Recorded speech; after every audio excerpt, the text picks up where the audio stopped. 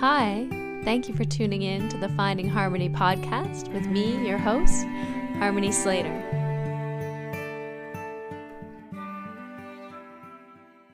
Hi, this is Harmony. I'm here to say hello and to let you know that the doors are opening for Bee School this week on July 20th.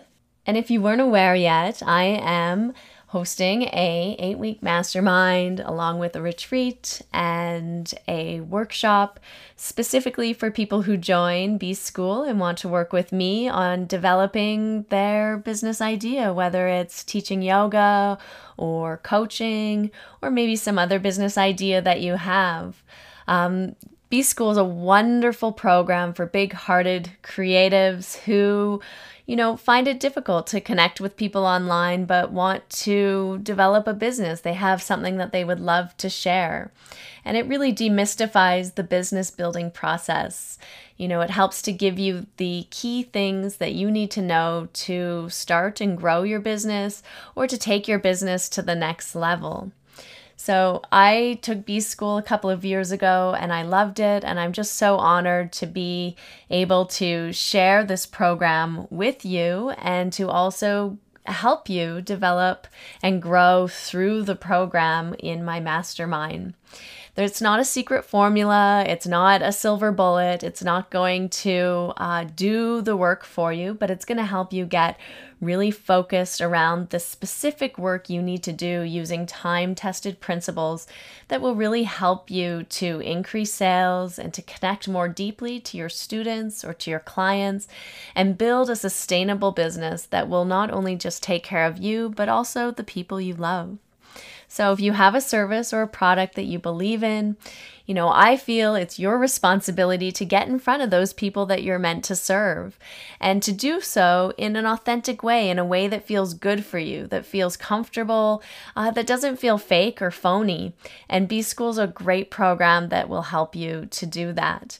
And so if you're committed to creating or running an effective yoga school, or maybe you just are in your yoga teacher training program and you're wondering how you can start teaching classes and how you can connect with students more authentically and start to build your own program, whether it's online or in person.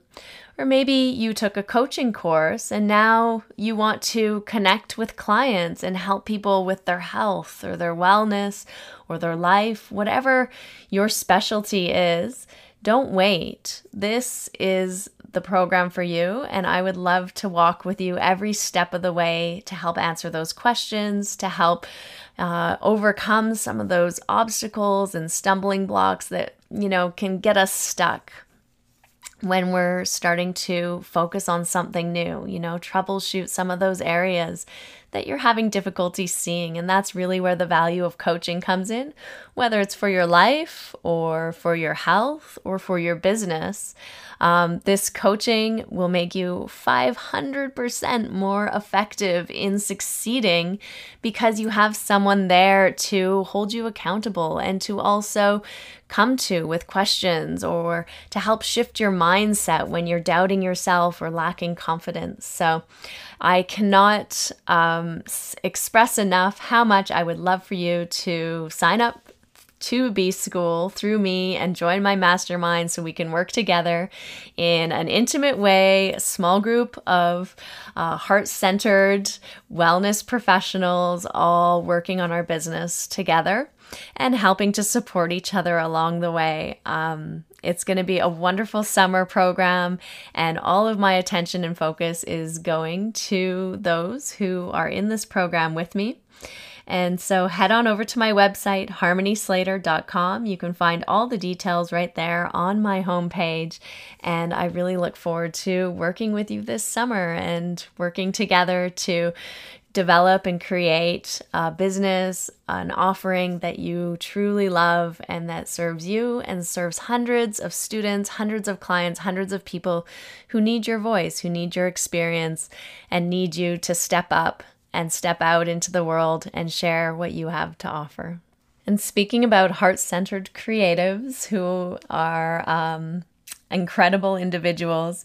This amazing woman is a mentor, is an inspiration, is truly a guide for my heart and my spirit. I love her deeply. She is a soul sister, a friend, and someone I look up to as a guide. This is Dena Kingsberg, and what a treat to spend this time with her and just soak in her energy, her voice, her teachings. I know that you're going to absolutely adore the next couple hours with Dena Kingsberg. Hi, welcome to the Finding Harmony podcast. I'm your host, Harmony, and I'm here with Russell Case. Harmony, did you know that people could make comments on your website about the podcast? Yes, I did know that. You did? Well, we've had a comment on one of our podcasts. I'm really excited. Really? What's the comment? So the comment is, we had a fellow, I think he's from Munich? Munich? Germany? Yeah, is that Germany? That's a real place. It's okay. Well, he wrote this, Der Arschclown ist ganz lustig. Oh, okay, Let's see. Der Arschclown ist ganz lustig. That's what he wrote. And that's about you, I'm assuming. I don't know exactly what it means, but I was just going to translate it, and I think it says the ass clown is quite funny. Well, he's bang on. Really, it strikes me like that's why the British say arse. Arsch. It comes from the German, the Arschclown. Possibly. Yeah, right? Well, we have a very special guest today. Oh, are we recording? Yeah. I'm sorry. And as you are well aware, this is someone who is near and dear to my heart. I know she is. And a mother, a mystic, an advanced Ashtanga yoga practitioner. A devoted practitioner of Ashtanga yoga. It says here for over 30 years, one of Sri K. Pattabhi Joyce's most advanced students. It's true. Having completed the 4th series, certified to teach. She is a stonemason, a poet, a death walker, and a lover of life. I'm cribbing that from Adam Keane, of course, but I don't think I could improve on it.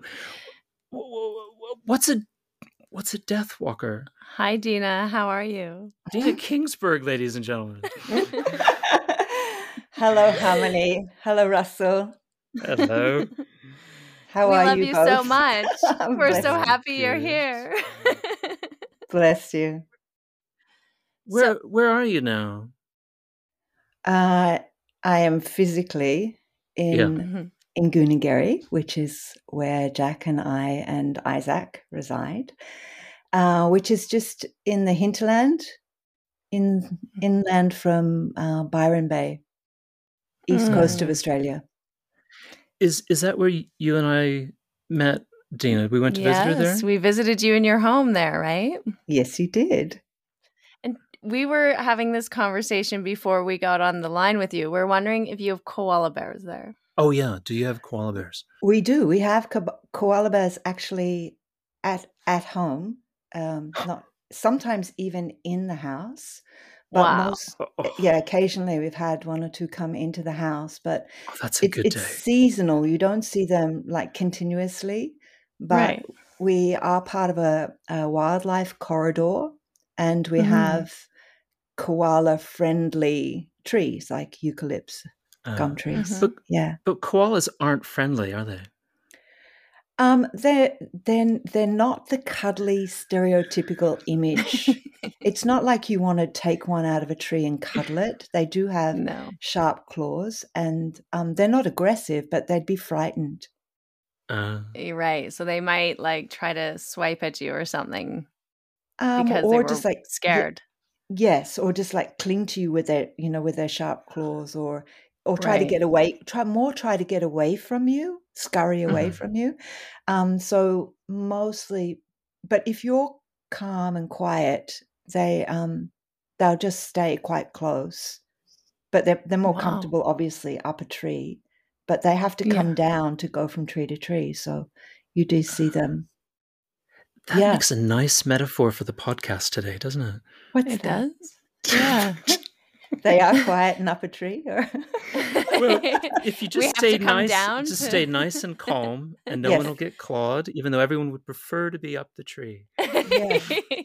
I totally know how those koalas feel, Russell. Yes. Much prefer to be quiet and up the tree than out here exposed. Yes. Right. Excuse me. Bless Aw. you. Well, we were talking about the first time that we met, you and I. And, well, the first time I think that we really met, like, had a real good connection and met in person was at Purple Valley in 2000 and I guess it was 2008. I Over remember the that. the I remember that well, Harmony. Yes, yes. That was like our first real true meeting, but I did meet you before that. In Where were we? 2000, we were in Mysore actually. Uh-huh. And Jeff and I were living in this little house, and you and Jack and Zach and Zoli, who were very young at the time, I think Zach might have been maybe 2. Yes. Was 2000 and it was for Guruji's 90th birthday. Uh-huh. So 2005, I guess. Uh-huh. You guys were living in the upstairs apartment in this little old house that was just sort of down from the shallow a little bit. And you were like so legendary and so big in my mind that I was very, very shy because I'm also very shy. It's a nice idea that you had to have a podcast, right? Yeah. and Jack was, of course, because Jack's so friendly and like he's good at that stuff. Oh my gosh, yeah. And so he was very talkative with Jeff, and Jeff's very outgoing and friendly too that way. And so they were always having like all these chats back and forth, and then you're quite shy and I'm quite shy, and I was just kind of gazing from afar. And I think we did say hello one day when you were getting in a rickshaw, but it was all very intimidating for me. So I'm sorry about that, Harmony. But I probably had my hands pretty full with 2 young children in Mysore. And you were also killing it doing advanced series in the Shala. You did like 3rd and 4th series one morning, back to back. And you were like, only in my... Yes, it's true. It's a real thing that happened. I kind of had this feeling that post children that didn't happen too often. So I'm glad we're now putting it on the record that mamas, there is life after children. There as far as is, your practice. Yes. Yeah. Well, I mean, even for me, I before I had Jediah, I only was doing intermediate and maybe 1/3 of advanced. But then afterwards, I got through all of advanced. Like when we met in Purple Valley, I wasn't even doing half of advanced A. Huh. And then got pregnant and somehow recovered. Yes. Physically, somehow that happens. It's huge, isn't it? It's just, yeah. It's hard to imagine how having a child affects your body, how enormous that is on every level. And I'm wondering, because I have met quite a few mothers since then and over the period, and there's something that strengthens in a woman post having a child that enables, I guess, the practice to return and to even deepen. Yeah, I totally agree. I felt like that was definitely my experience. I felt stronger. I even was more flexible, but not right away. Exactly, not right away. You've got to give it time. Ladies, are you listening? Yeah, it took like 3 years for sure. Yes. Yeah. I wanted to ask you actually, because I understand the house that you live in, that you built that house with your bare hands. Maybe you wore gloves. Sometimes I was wearing gloves. Absolutely, Russell. You hit the nail on the head there. Yes. I purchased this share in a multiple occupancy. A multiple occupancy, for those who don't know, is a piece of land that can home more than one building, but you own the land collectively. And so it was extremely affordable. The thing is that 30 odd years ago, might have been about 35 years ago that I bought it. It was really in the middle of nowhere. And so I had this dream to create my own dwelling, and I did a rock wall building course and simply began. It's a volcanic area. We live in the edge of Mount Warning, which was once a volcano. And so the ground was littered with stone, and the stones were free. So it was it was a really amazing. It was a great place to start. My schooling was in fine art, but I majored in three-dimensional, so sculpture, which gave me a bit of a knowledge of how to work with materials. And so it was really just an extension of that. It certainly wasn't initially going to be the building that you saw when you came here, because a few years into the project, I met Jack with his tool bag.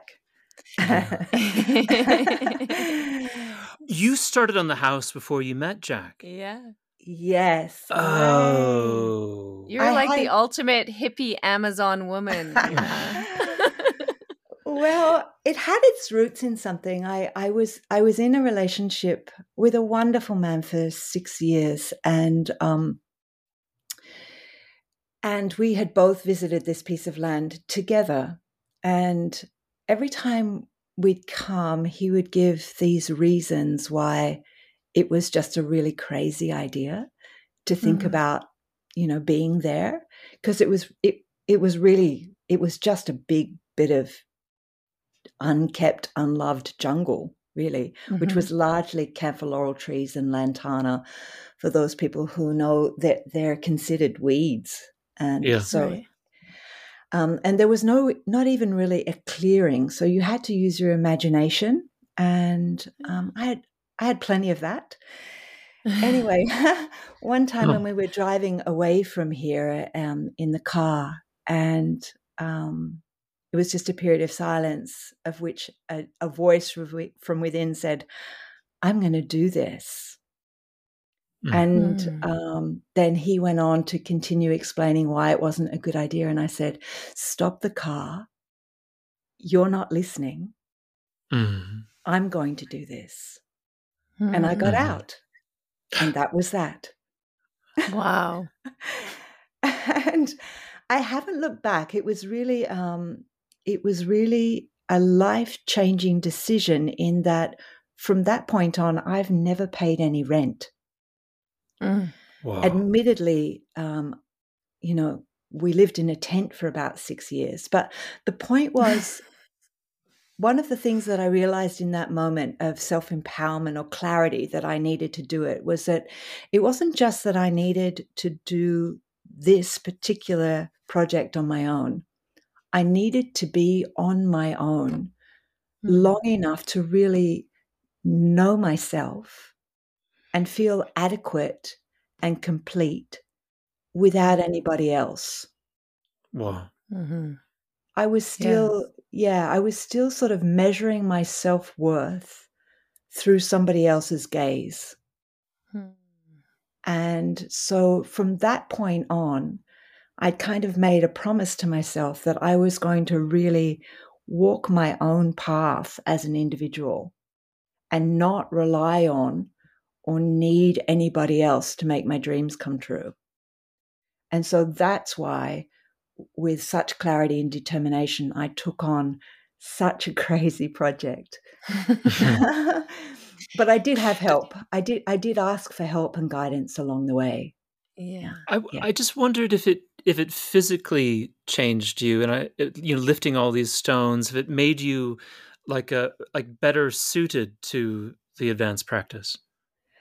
I'm going to say no, that it was almost the other way around, Russell, that I was very strong in the upper body because I was, working third and fourth, and third series has all of those arm balances one after the other.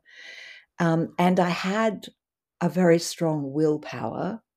And there's an art to the rocks. They speak to you, and if you learn how to balance the weight and to handle them, then you can move something quite heavy with a certain amount of ease.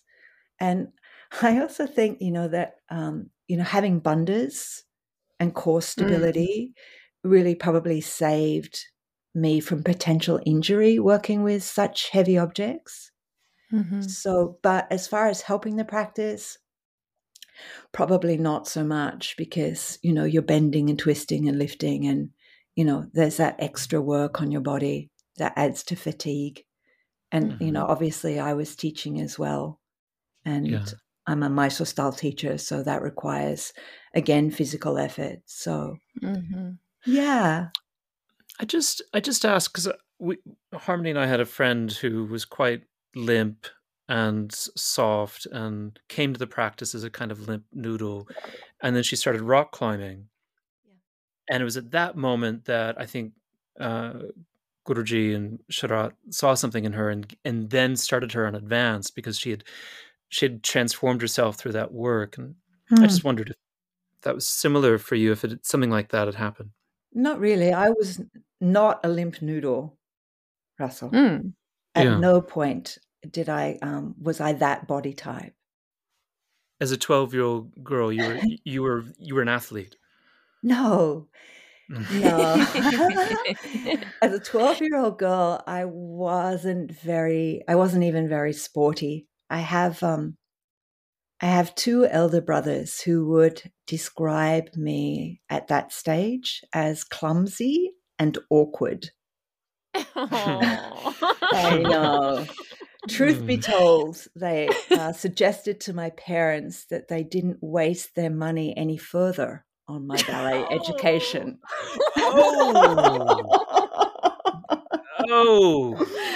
Yeah. Oh, I know. Had they seen you dance, or was that just does your ballet teacher, did they agree with that assessment? It was the ballet teacher's assessment, Russell. Oh, that's what your ballet teacher said. Oh, I thought you said that's what your brother said. I'm sorry. No. You should give up. Yeah, I did. Yeah. That's why it was, in a way, it was quite satisfying. There, later in life, there was this, my brothers didn't really follow what I did or what I was into, much more than just that continuous tease. There doesn't really seem to be a point where your elder brothers ever look at you as anything other than their little sister, Right. And so there was this moment where I was part of a documentary called Australian Stories. And that documentary featured some work that I was doing with quadriplegics and paraplegics. It featured some coverage of the yoga and its origins, and also the building of the house. But anyway, there was a part of it that showed me demonstrating yoga. And of course, the demonstration that I did was lengthy, but they just kind of like cut it up and showed all the fancy bits put together. And when my brothers saw it, they did not know what to do with me. They did not know what to do with that concrete image that they had of who I was. And it was the first time they were really speechless for some way of making fun of me. And it was great not to feel like I am no longer that awkward, uncoordinated, clumsy person. I have a good hold and mastery of my physicality, and though I probably would have still not described myself as an athlete, I do feel very well and able in my body. But it didn't come from, I wasn't that floppy, over flexible type. Yeah. No. Sort of stiff. Can you Yeah. point to something in that girl, that 12-year-old or 10-year-old or 8-year-old? Can you point to something where you can see the arc of her life, like where she's going? This happened, and like, yeah, that's everything else makes sense now. I can see that my affinity with the East, with India, and with Asian culture was born from my father's fascination with it. So my father would travel annually to India, Tibet, Bhutan, Darjeeling, Nepal, and we used to sit as children with a map in the lounge room, and as the postcards would come in, we'd like put a little red pin in each place that he went to and kind of chart his journey. And he was, obviously had a fascination for the East. He didn't appear to be spiritually practicing anything specific from the East, but he did come home with religious artifacts. So our walls were covered in tankas, and the bowl that was on the lounge room table was actually a human skull. And wow. Fantastic. Yes. What was he doing that would take him on these journeys? Well, I would say that he justified it for business purposes. He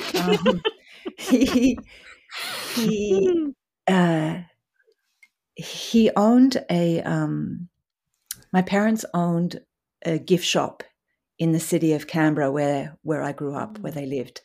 And my father was working as a jeweler, but he was actually an artist. He was a painter and a sculptor. Oh, nice. But, as you know, it's difficult to balance that and make a living and have a family. Is it?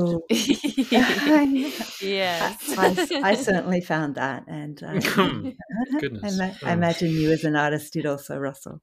Oh, I don't know. You don't know? Yeah. Anyway, that was his reality.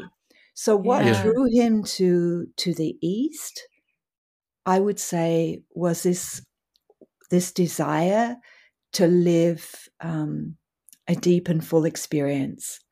And Australia is, they call it the lucky country, but it's a very new country.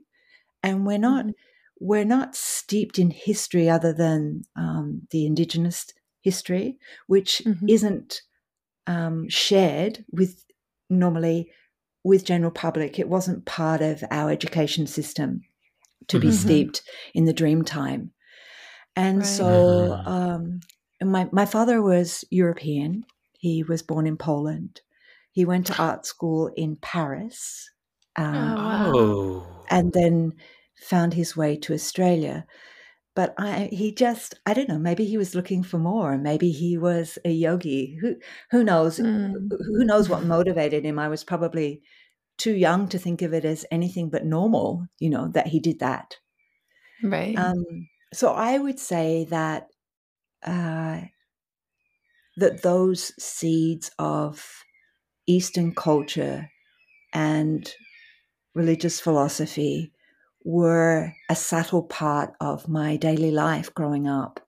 And though it wasn't conscious, so my father went to those countries, specifically India, every day of my life until he died. And then when he died, I went every year after that. He died quite young in your life. I think you were 20? 2021, I'm not sure exactly, but yes, quite, I was quite young. Yeah. How did that happen? He had heart disease, angina. Okay. And yeah. All those pierogies. Definitely. Was he Catholic? No, my father was Jewish. Yeah. European Jew. His family was lost in the Holocaust. Right. He lost his parents and his brother and his sister. So as far as I know, he was the only survivor from his immediate family. Right. I did later find a great uncle in Paris and some Wow. distant, distant cousins, great Yeah. cousins in Israel. And Wow. so, yes, but I didn't have,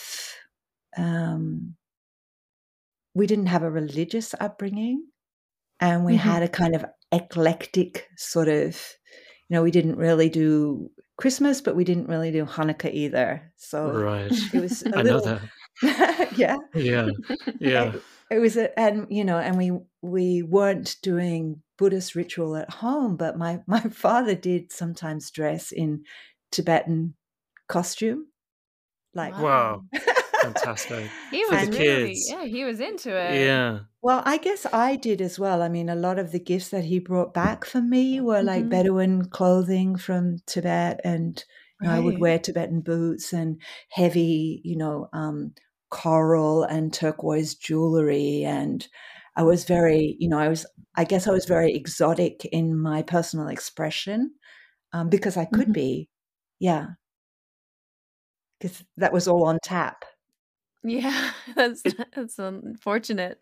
it's nice. It's nice to hear. It's my family was also exterminated in Hungary, and I'm sorry to hear for that, Russell. being Jews, and Yes. it's interesting. It does. There's little. Maybe this is similar for everyone. Kind of coming into the 70s. There's a break with institutional religions, and like the only thing that we had in the house were Buddhas as well. Mm, It's just mm, like neither we had Christmas, we were mm, Jews, and mm, we had Buddhas in the house. So like kind of mm. a really neither here nor there sort of situation. Yes, yes. How did It, that it affect just you? Did you? I was going to ask you that question. Oh, okay. Yeah. No, I think what I learned uh, is, and I think Harmony and I share this, and it'd be great if she talked about herself, but she won't. We share this, is that we learned to be chameleons so Yes, that we wouldn't, get hurt, yes, and so that we could fit in as best we could, yes, and then somehow prosper in our lives, emotionally, and yes, hopefully, you yes. know. Does that resonate for you? Um, I didn't feel though. Australians growing up could be unkind to one another. Oh dear, yeah. But I didn't experience any kind of prejudice against me because I had a Jewish father, but I didn't present in any way as culturally different. I guess I was more cautious about who came to visit our house because of the skull human bone on the lounge room table than Yeah. than anything else. But I didn't. I have always felt an affinity and an attraction to Jewish people. Mhm. And when I finished high school, I made my first international trip, and that was to Israel. Mm. And when I To was kibbutz. asked to kibbutz, yes, when Yeah. I asked my mother about it, she said, "Over my dead body." And when I asked my father about it, he quietly slipped me $500. And so that Oh. was his encouragement and his blessing. I was studying communal living at school, Right. and so I had this interest in how people lived as community, and so that was part of the reason that I went, and then also that curiosity to know where your roots are, what your foundation is. But I did have a mixed experience there because I found the people in Israel and specifically on the kibbutz were incredibly welcoming until they found out it was my father and not my mother. Oh, Yeah, yeah. I was going to say something. But Yeah. And then that, to be really honest, kind of messed me up for the rest of my life. yeah, As far that's as unfortunate. where do you belong? I mean, I know sometimes Jewish people describe themselves, or others describe them as the chosen people. So you can't just sort of Right. say, hey, I want to be with you guys, you know. Because you won't be taken in. Yeah. So Yeah. it was, I would say that was a really pivotal part of maybe why myself and others in a similar situation sought out a practice like Ashtanga yoga, because it's a way of finding yourself.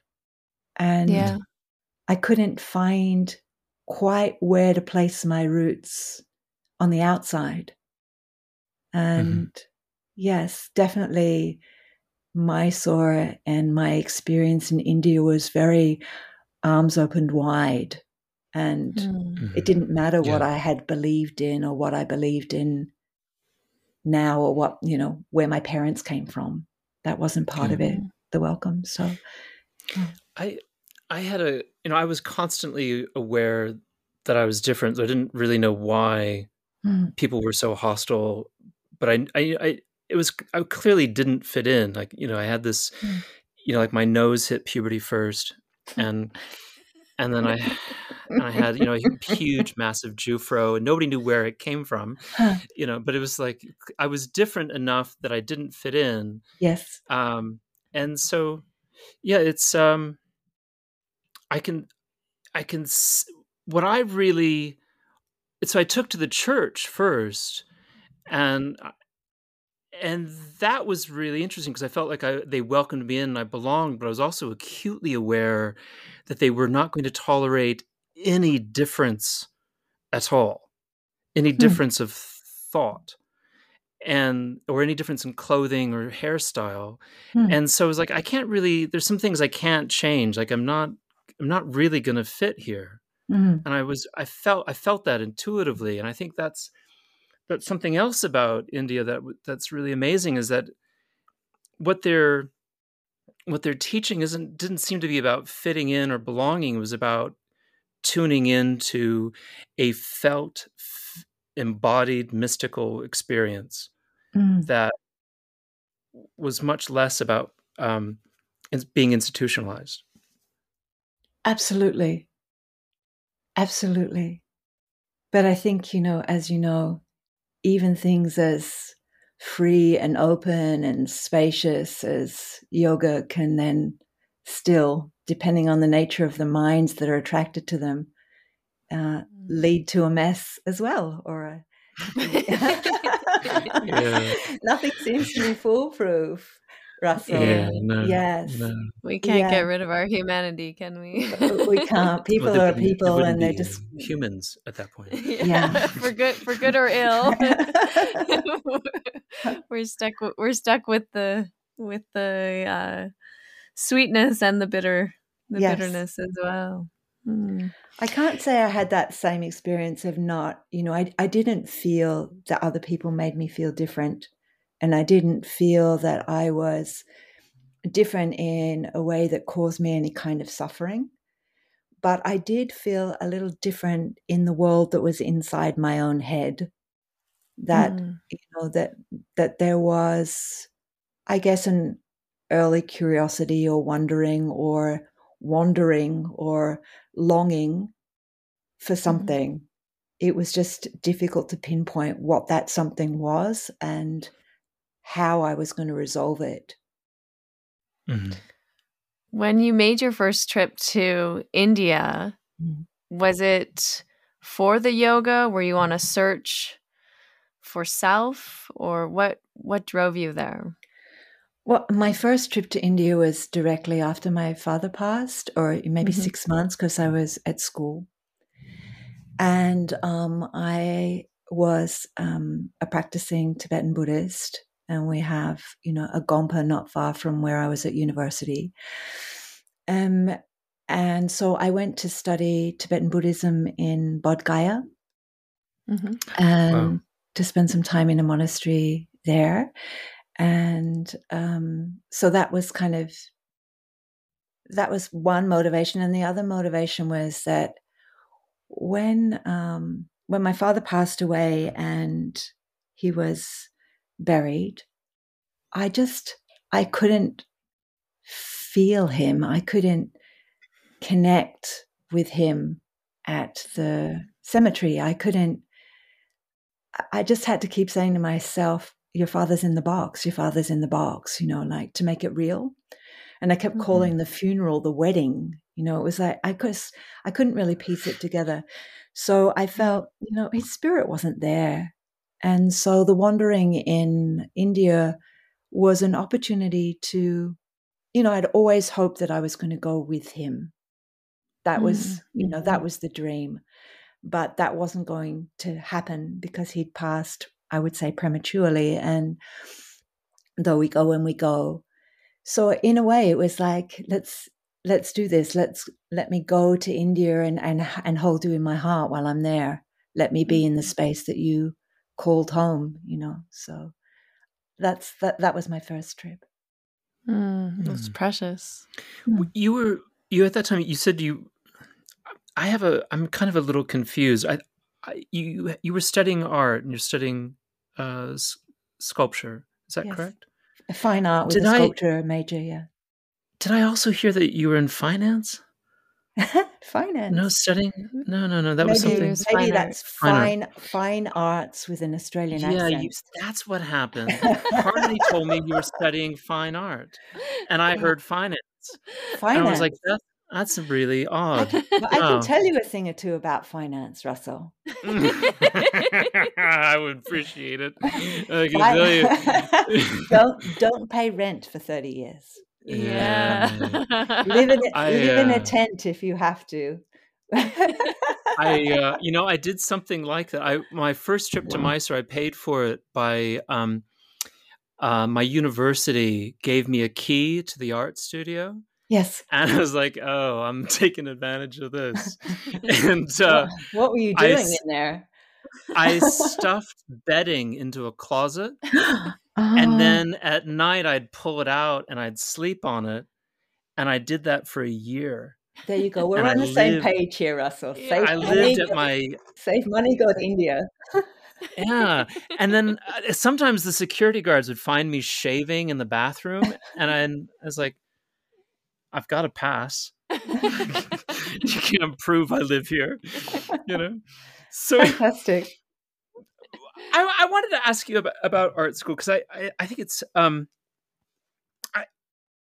there's all sorts of things that we could talk about, whether about the institutionalization of art making, but at the root of it is the drive to work with material, as you mentioned before, with the stone, and to somehow bring out the parts of it that speak and that are alive and that want to make themselves. You can feel it when they want to be. I think that's one side of it, Russell, but I also think it's a make manifest of the things inside yourself that you aren't yet able to articulate. So it's not just the material speaking, it's one speaking and using the material as the way to give form to those thoughts or emotions. It's interesting that you say that, because for me as a dancer, that's always how I felt dance was. It was that type of expression. And, growing up, I wasn't great at communicating or identifying my feelings or being able to express myself that way through language. But through dance, I could express all kinds of emotion and bring to life this part of me that I was having difficulty connecting to otherwise. And absolutely, it's fascinating. Yeah, the art was like that for you. Well, I would probably say that people who have some form of expression in their life, be it dance, be it fine art, be it music, that they have a vehicle to get the inside out when they can't always articulate it. So I would imagine that people who have the arts in their daily life are healthier people. That's a long shot, but I just, I like it. I like it. Go for it. That's absolutely where I was going with the line of questioning, is that I do the yoga, okay, and I used to have ambitions for it, and but what I really need, and it becomes a mental health issue if I don't go into the studio, the art studio, then I'm going to have a problem. I'm not going to feel good about anything. Yes. Whereas I've been doing yoga the whole time, but I need to go there because there's something in there that needs to be addressed. I just wanted to ask if that was true for you, or is it the yoga that's become an art form for you that speaks for you? Oh, that's a good question, Russell. I first started practicing yoga when I was at art school. So it was actually when I came back from that first trip to India that I met my first teacher, Graham Northfield, and was introduced to the practice. And so they were both side by side for a period. What I discovered regarding art was that, and that creativity and that expression was that I had a real need and love for it, but I wasn't interested in what followed in order to make it something you did with your life. So I didn't have an art for commercialism or for navigating the galleries or for, walking the walk and talking the talk. That wasn't why I was making it. And so in a way, I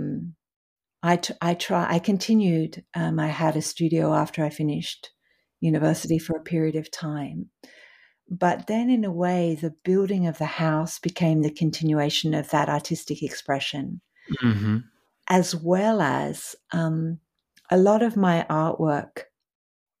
They used to call me Dena with a smile because, I'd go to art school, and that at that point, my fashion sense was very Holly Hobby, the long floral lacy skirt and the basket in the hand with the sunflowers dripping out. And, I had this very lightweight, ethereal sort of expression in my daily life. But my artwork was really quite dark.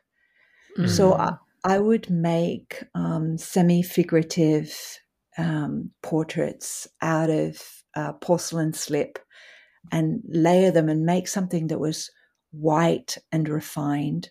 And then I would cremate it and let it break and then put it back together again, showing all of the broken bits.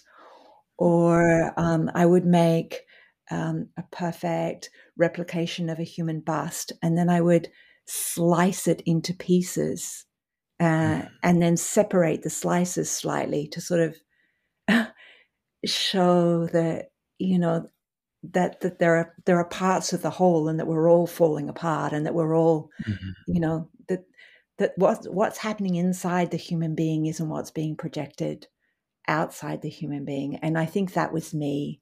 So I was expressing myself, obviously, through the artwork. And then later, I felt like yoga, in a way, was, it was like sculpture on the move, and that my insides were coming out through this meditation of movement, through this making of form with the body and breath. So somehow there was this connection between the two, and they weren't so different. Yeah. It reminded me what you were describing. There's a Leonard Cohen quote that Ring says, the bell. Well, yeah, there's that one too. That's the same one. It's the same one. Yes, ring the bell that still can ring. There's a crack in everything. Yes, and that's how the light gets in. Exactly. We're on the same page, Harmony. Yeah, exactly. I saw Leonard Cohen live on the first time. I was never in Los Angeles. And yeah, and there was like this collection of women who were singing the harmonies with him because he has such a deep, rustic, Yeah. almost like conversational voice when he sings. Yes. And He then was there was born with a golden voice. yes, and then there was these angels next to, Yeah. and I was just like, and then that line came out, and I just, I wanted to stand up and go, hallelujah, like Yeah. that's Also it. a Leonard Cohen song. Also a Leonard Cohen song. Oh. Yeah. There was Beautiful. a time in my life when well, I guess maybe still now, but when I was just starting to paint, my art teacher played that best of Leonard Cohen album continuously in the yoga studio. I mean, in the painting studio. And so whenever I'd hear like "So Long, Marianne," like I would smell oil paint. And it was a kind of synesthesia that went together. Oh. Leonard was a genius. Yeah. Yeah. And a poet like yourself. Were you writing at the same time, Dena? I think I've always written. I just haven't always shared my writings. I have a copious, just this huge collection of things that I've written over the years, and I guess I've held a lot of them close, thinking, one day I'll put it together and put it out there. I used to use a lot of my writings and wrap them around my teaching, or Now I often, sorry, go on. Oh, I didn't mean to interrupt. I was just going to say that I've written hundreds of erotic poetry about harmony, and someday we're going to be dead, and Jed's going to find it. It's really sad. You might want to do something about that.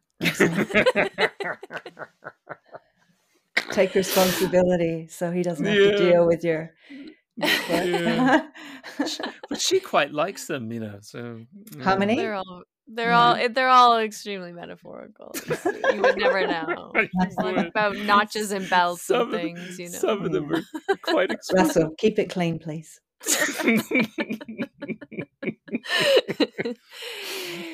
When you first started practicing, Dena, did you have like a really emotional reaction or experience for the practice? Did you feel like that unraveling happening? Not in the very beginning. In the very beginning, it was quite exhilarating and fulfilling, and it was all a bit of a wonder lying out ahead. And so in the beginning, it was physically challenging. As I said, I wasn't one of those soft body types, and I did have some irregularities in my structure that Graham documented when we first met, which don't show up so much anymore. And it was kind of what my brothers were alluding to by calling me awkward and clumsy. So I had a bit of a pelvic tilt, and I dragged one foot, and then I compensated with a sort of a strange gesture with my other hand. And so I had a gawkiness. Sorry? Like a drop foot, like dropsy? Like that? Like a serious condition? Well, let's not go there in public, Russell. No, it was more just like, let's just say it was an imbalance of structure that didn't present itself elegantly, and may also have been what those ballet teachers were sort of saying to my parents was like, it's not going to be easy to work with this, as in, So in the beginning, it was like largely physically exhilarating, and but later, with repetition and getting beyond, the nuts and bolts, the muscles and bones, and then later it began to penetrate more deeply. And I definitely, especially after spending time in Mysore, felt, let's see, shy is a really polite word to describe my social inabilities at the time. So rather, it was as if I could compose myself and present myself for short periods. And then I just really needed and wanted to be alone. And I would avoid the company of others where possible. Because I just felt really, sometimes like I didn't have any skin on. Yeah, raw. Yeah. Raw and not sure what to do with it, really, because yoga was relatively new in Australia. Certainly Ashtanga yoga was extremely new in Australia. And I didn't really have, you couldn't Google it. What happens when I fall apart? Right. Well, am I What does crazy? happen? Is this What does happen? yoga or is this me? Like, is this what's supposed to be happening? Right. None of those questions were really, the answers weren't available easily. So I think that was part of why I just kept going back to Mysore, because it seemed like I just seemed less crazy there, maybe because everybody else was as well. But you could ask him questions, and it's like, Guruji, I'm having like much like fever. Is it? It's normal, yeah. And he would do that. He would just knew the answer to these questions that would pop up to the practice. Yes. I'm Guruji, I'm doing Kapatas, I'm going crazy. He's like, yeah. Yes. It's normal. Yeah. I didn't really ask 3 days crazy, then going. Yeah, crazy, much crazy, then going. Yes. Yeah. Even in the beginning, I think I was even shy there, and I didn't ask too much. And I think, even part of that was not wanting to expose how little I knew about anything. So, but then in time, your community built, the community built in Mysore, and there were people who were obviously having similar experiences that you could share with, and it just sort of seemed to settle in time. I also just found Ashtanga yoga when I was in art school, just like by random chance. Sudha Weixler was at my university. I know You Sudha. probably know him. Yeah. He hosted us in Chicago quite a few times. Yeah, that's where I was at school. And he doesn't speak, so I couldn't ask him any questions. He like 3 years, I didn't even know. I honestly, I didn't know what it was called, because he didn't say what it was. You probably didn't speak much either. I didn't. Yeah. And so exactly. I didn't speak. And so how does one just like walk into Graham Northfield's class? Like, how does that even happen? I don't know. Someone came to me and said that there was a teacher teaching locally, and I guess I imagined some skinny Indian guy, because they said he was really he was the real thing. And then I go in, and I don't know if you know Graham, but he's a strong Aussie bloke, down to earth. But he was into it, and it was a wonderful start, actually, because he wasn't colored by anybody else's need for it to be done this way or that way. He learnt what he learnt, and he shared it with us in the way that he felt it was best translated. And and it was good, because I think he planted a few seeds that have lasted the distance, as far as people, certainly myself, who is still practicing today based on that introduction. Oh. Yeah. I think at this time, I think you mentioned that you had a car accident where the car was submerged in water, and you nearly drowned, I imagine, and you had to fight your way out of the car. And then you went to Mysore. Is that like the chain of events? I would say, I think that post the car accident, the shyness and the introvertedness was then coupled with this, maybe a fear of death, who knows? But I was becoming less and less the person I knew I could be, and something needed to shift. And I had finished university. I had been working in a clinic. I'd also studied Chinese medicine, and I don't know, I guess I felt the calling. And so Graham had left the area. I hadn't had the support of a classroom for a while, and wanted to go and check it out. I mean, I loved India, so I was already halfway there. Yeah. Would you say that you needed to go because of what was happening to you after that accident? I thought it was a good idea, Russell, to do something to break that, to break what I was doing. I was just really isolating and a little lost. So I had an opportunity at that point to go to the conservatorium in Brisbane to study music. And I just, again, that sense of not being fully well, I didn't feel fully well in myself as a human being. So a little more yoga maybe might have been the answer.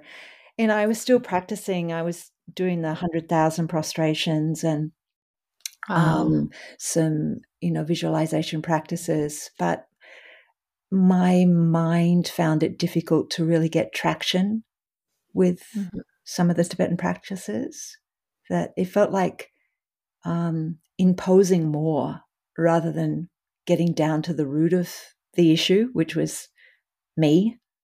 And so yoga felt more like a stripping back and than an adding on.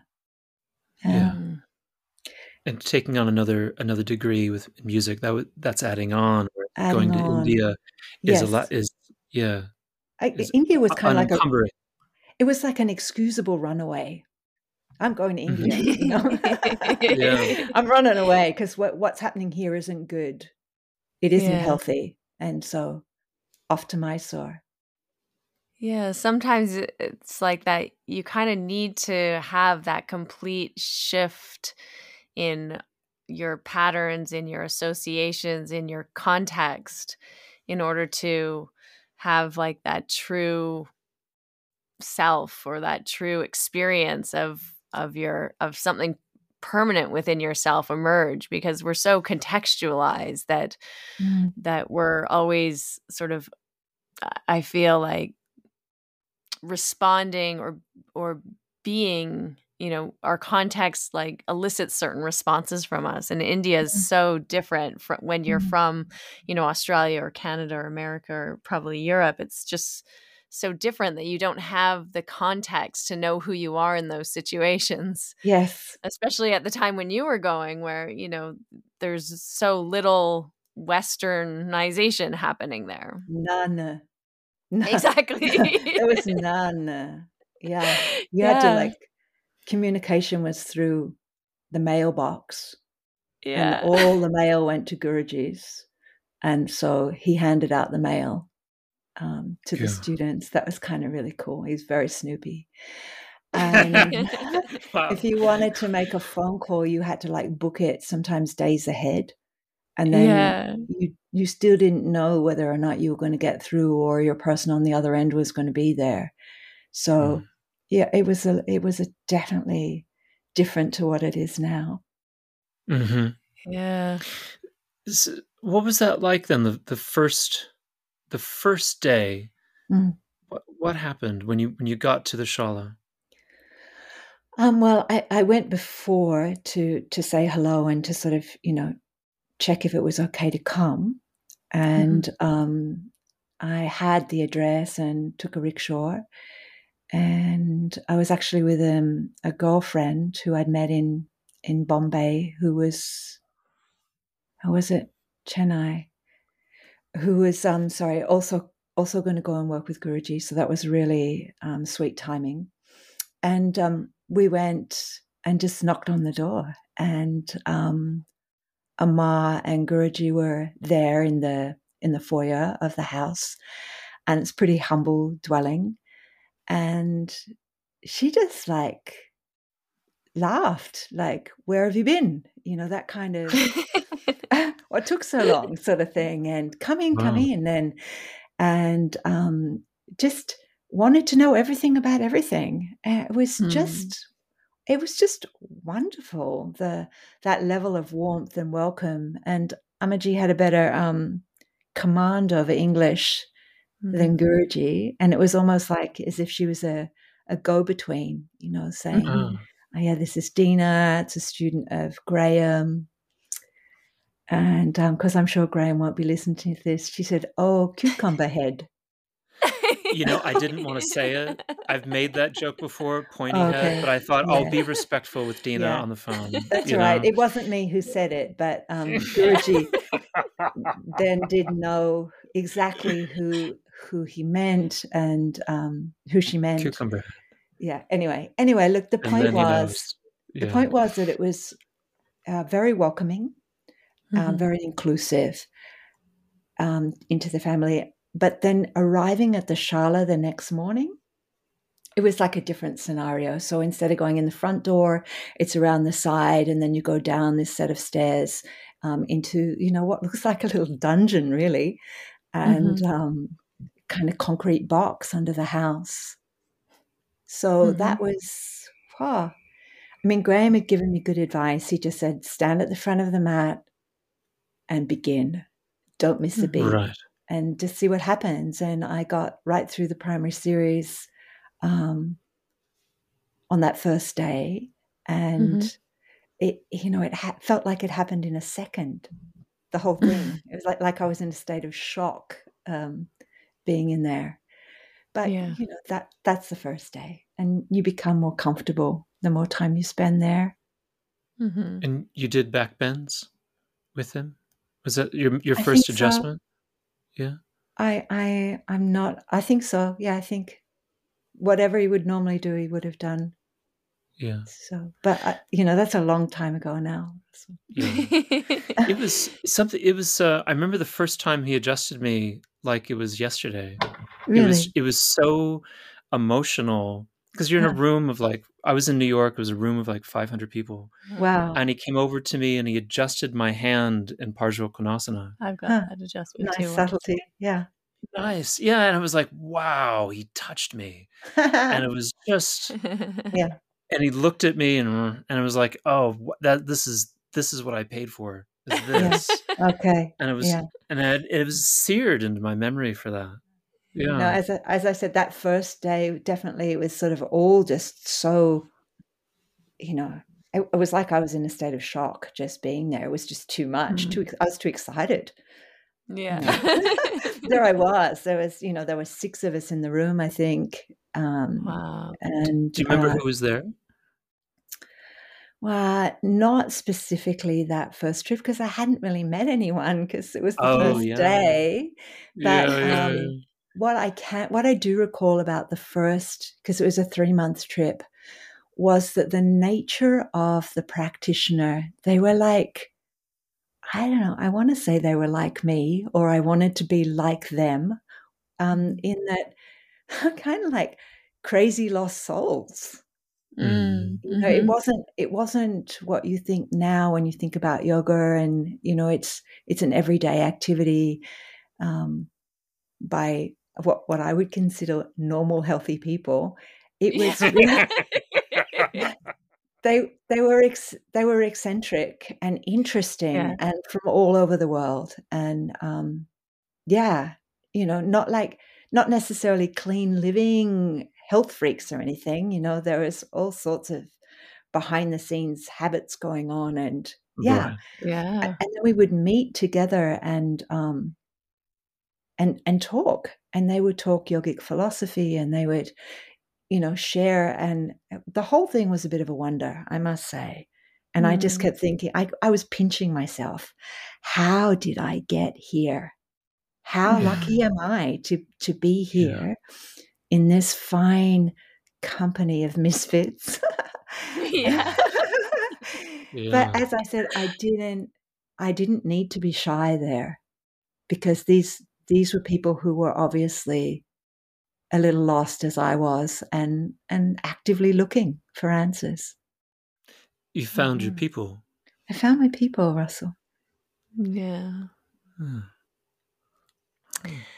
So let's talk about Jack. Oh, you must have met Jack at that time. Or Not in No, Mysore, though. no. Tell I us how you didn't. met Jack. I love this story. Okay. But are we around the same time frame? I want to keep a No, linear time frame here, Oh, people. he's very no. linear. Okay, so okay, I'm going to do my best here, because that's something I do know, because we got it. Spoke with Jack this morning. I went to Mysore for the first time in 1989, Mhm. Oh. and Jack went in 19. No, that's got to be wrong. He went he went when for Guruji's 80th birthday, which was 1995. Mhm. Mhm. But I had met Jack for a few years before he went to India. So anyway, Mhm. I'd been going back and forward to India for quite a few years before I met Jack. Mhm. Mhm. And I had already bought the land, as I said, and I had already started to build it. And one of my students, named Howie, was a carpenter, and he was helping me with some of the framing work, because I was more interested in playing the part of doing the rock work than the whole thing. Anyway, Jack. This is just a strange collection of events, but Jack chopped off his finger in Melbourne working with power tools, and ended up coming up to the North Coast because it was warmer to stay with his friend Howie. And Howie says to Jack, I'm helping my yoga teacher build her house in exchange for yoga. You want to come? And so one day he just showed up on the land here with, his tool bag and his boots on, and said, can I come to class? And I said, you can come to class and you can help, but, and you can have all the money that's left at the end of the week, but it may not equate to the work that you do, so, because it was really day by that day then, because I'd come back from India and have nothing and start again. And, Right. so we'd buy the materials that were needed, and then whatever was left, we'd split. Anyway, so Jack would stay back a little bit after they finished the carpentry work and help me move some of the bigger rocks around. And someone said to me, hey, Dena, not everybody moves rocks for pleasure like you. Watch out for that guy.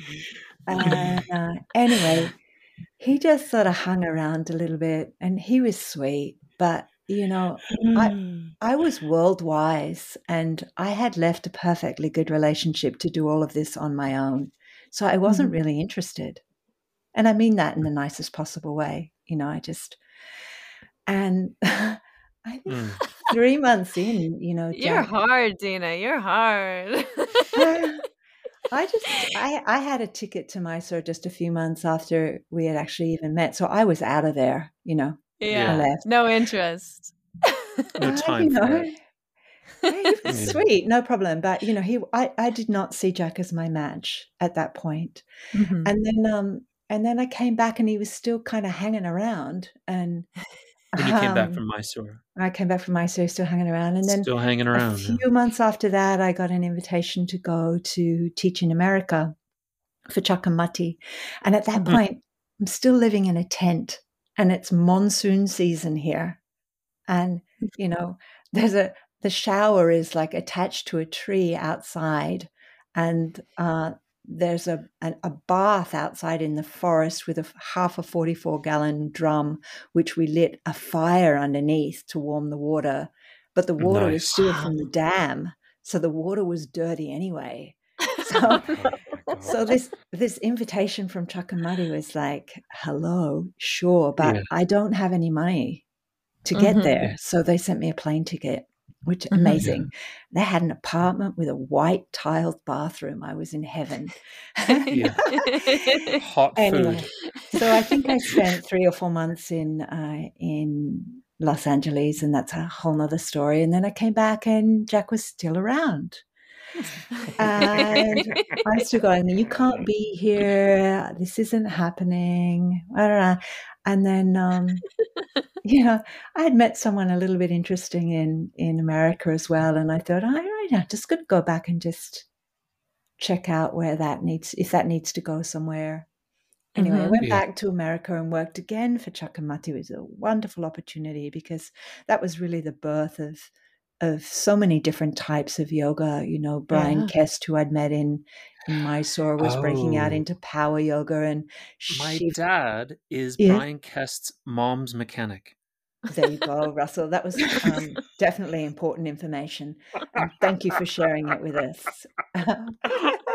To spice up my story about Jack, Yes, which yes, is spicy enough without the I'm mechanic. sure it is. I'm sure it is. Yeah. Anyway, so then after the second trip to America, I came back and he was still around, and I thought, wow, this guy is really tenacious. He's Yeah. just, and he said, because I said, look, I really don't know how I feel. And he said, it doesn't really matter. He said, I've got enough feelings for both of us. And I'm thinking, wow, okay. Oh. So I said, I have given up a lot to walk this path, and I don't really want to compromise. I want to Mhm. go back and forward to India, and at some point I may never choose to come back to Australia. That's how invested I was in my Mhm. practice and my in my want to really become a whole human being. Mhm. So I said, if you're prepared to walk beside me and you think you can keep up, by all means. But that needs to come from you, not me, because I'm not planning to meet you halfway. I'm going this way. Mhm. Anyway, as time passed, I came to see in Jack that he had naturally a lot of the human qualities that I was trying to develop within myself through the practice of yoga. Hmm. Like what? Well, he's settled in Hmm. himself, and he wasn't wrestling with demons in the same way. And he's contented with simple things. Mhm. He didn't need to change the world. He didn't need to do anything to the world, really. He just was he just He was was like in contented. nature. Yeah, Mhm. he was good. There was much in who Jack was and is that has played a large part in me being able to be uh, the best version of myself and to share that. Yeah. Mm. So that was Jack. And so Mm. I wasn't someone who encouraged my students to go to Mysore. I found Mysore to be a very intense experience. And so if someone wanted to go, they had to go because they were really ready and open to it and Mhm. in the full scope of it.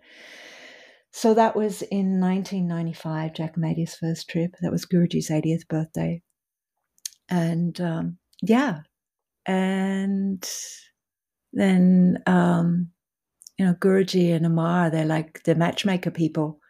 They wanted. Mm. They're really all about family, and I had communicated that I was in a situation, I was in a place where I was able to stay for a longer period, if not indefinitely, in Mysore and really deepen my studies. And Guruji just laughed and said, "No, you've got to go back, and you've got to teach, and take one husband and make one family." Was kind of like the Mm. instructions, because he said, it's easy to just disappear in India. It's Ah. it's difficult to balance the two realities of being sincerely on an inward spiritual quest and to be a useful human being. And so that was a Mhm. really a real gift. And so on our next trip, we went to the jeweler with the whole Joyce family to pick out my Mangala Sutra. And at the time, we just, we got a small one because they're made of gold. And we convinced him that we already had a chain in Australia, that someone was going to give us the gold chain, or we had it because we couldn't afford it to do any of that. Right. Yeah. Mm-hmm. And then made plans for them to marry us. And they married you in Australia.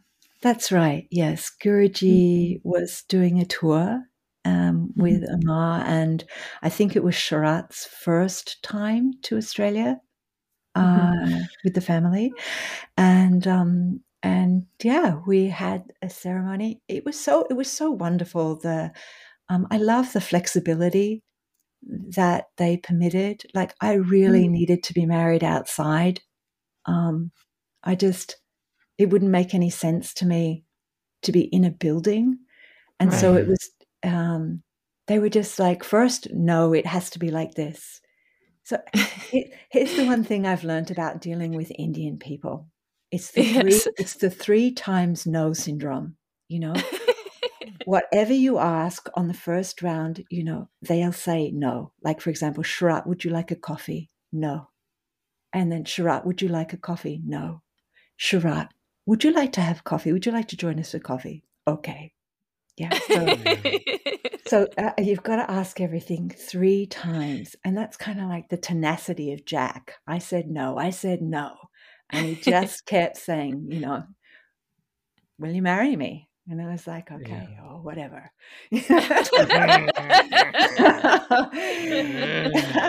So we did. And so they held, it was really like both Amar and Guruji did it together, because I think it had been a long time since he had performed that ceremony for anybody. She had a good memory of how it went. And of course, it was all in, a mixture of Kannada and Sanskrit. But the thing that he stopped to translate was Sharadashanam, which is like 1,000 years, don't change it. So for 1,000 years, you have to have the same partner. And I know this is a really strange thing to say after all those years of trying to reject Jack, but it feels like we had already done some of those 1,000 years. Yeah.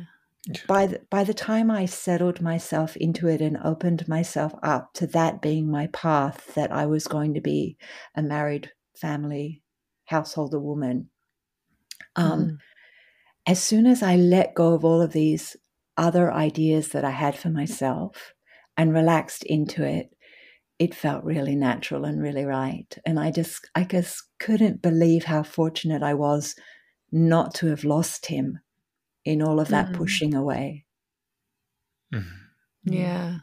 So we're 30 years together this year, Jack and I. That's fantastic. Congratulations. Thank you. That's a feat, especially in today's day and age. But that feeling where you feel rightness and you feel like, oh, this is easy, is so rare and so special. Yes. And I do recommend divorce to people who haven't tried it, because if you don't have that, you need to go fucking find that. And it means everything to be able to walk around the house every day feeling, oh yeah, this is perfect. But Russell, I must say, important.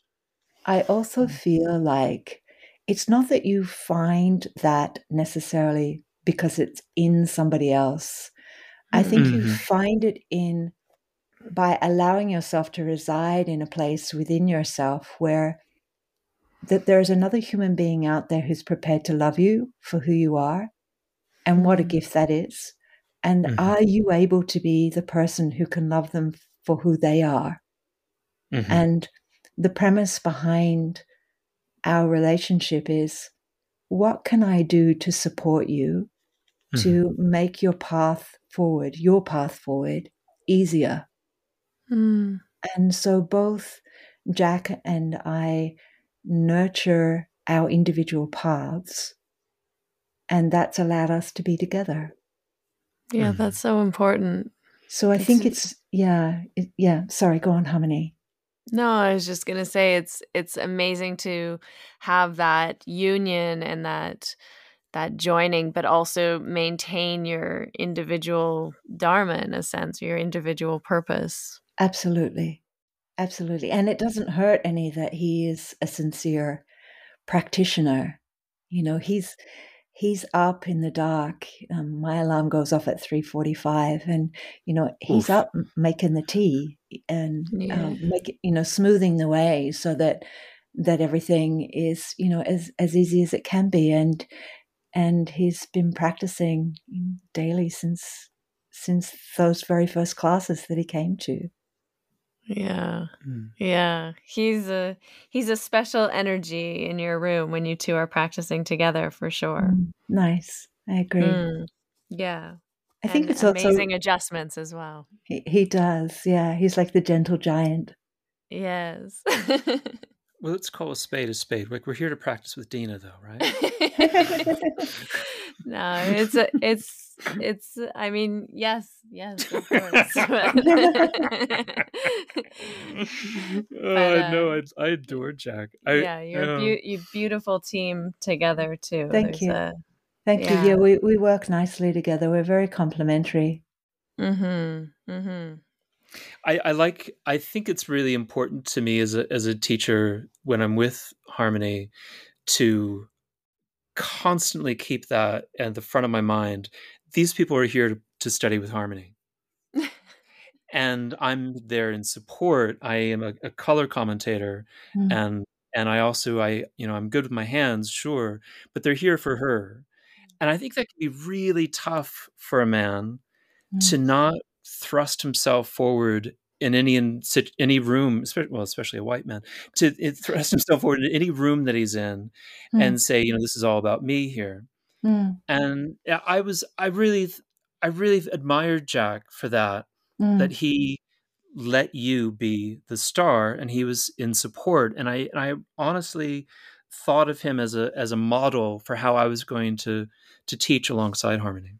How lovely. Jack's never wanted to be the upfront man, that's for sure. I haven't wanted to be the upfront woman either. But it's just kind of what happened. As I said, I've come a long way from hiding under the house when someone knocked on the door to being able to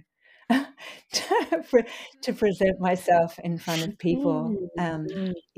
Those who know me well, for example, those recent confluences where there's 500 people in the room, you'll notice I'm always the one who's closest to the doorway in case I've got to get out of there. You got your escape plan ready. Absolutely. But Jack's not that person. He doesn't need to be the star of the show. Yeah.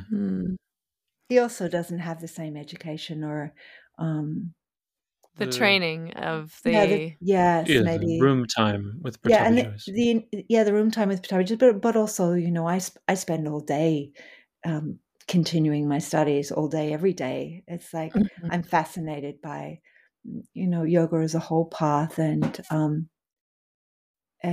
so I'm always trying to feed myself, so I'm continuing to grow and evolve as a person and as a teacher. And so that's kind of. But Jack is a lovely teacher of his own right, and he has his own classes as well. Yeah, I wanted to ask you. I feel like for any senior teacher, and I guess anyone older than Harmony and I as a senior teacher does, but for the senior teachers in our mind, no one, in my experience, more embodied Guruji's presence in the room than when I practiced with you. And it seemed like that your way of teaching was the most like his, where you were trying to address the core conditioned behavior, the hala, the core conditioned behavior that is at the root of problems in the practice. And maybe other people will kind of they're just kind of holding the space. They're just opening the door and you go in and they'll adjust you in a Theta Hasta. But working with you it was like having a light shined on me. And it was very, it made me feel very vulnerable, but also aware that I was getting the best teaching because you could see me. Does that resonate with you? Do you feel like you saw the way that Guruji taught and you said, yeah, I know what he's doing and I'm going to give that, I'm going to transmit that? No, I don't think. If anything, I can't say that I've tried to model my teaching on Patabi Joyce. What Guruji gave is the method and a space for us to unravel through the method. And he, how can I say? And then through that space, personal evolution happened. But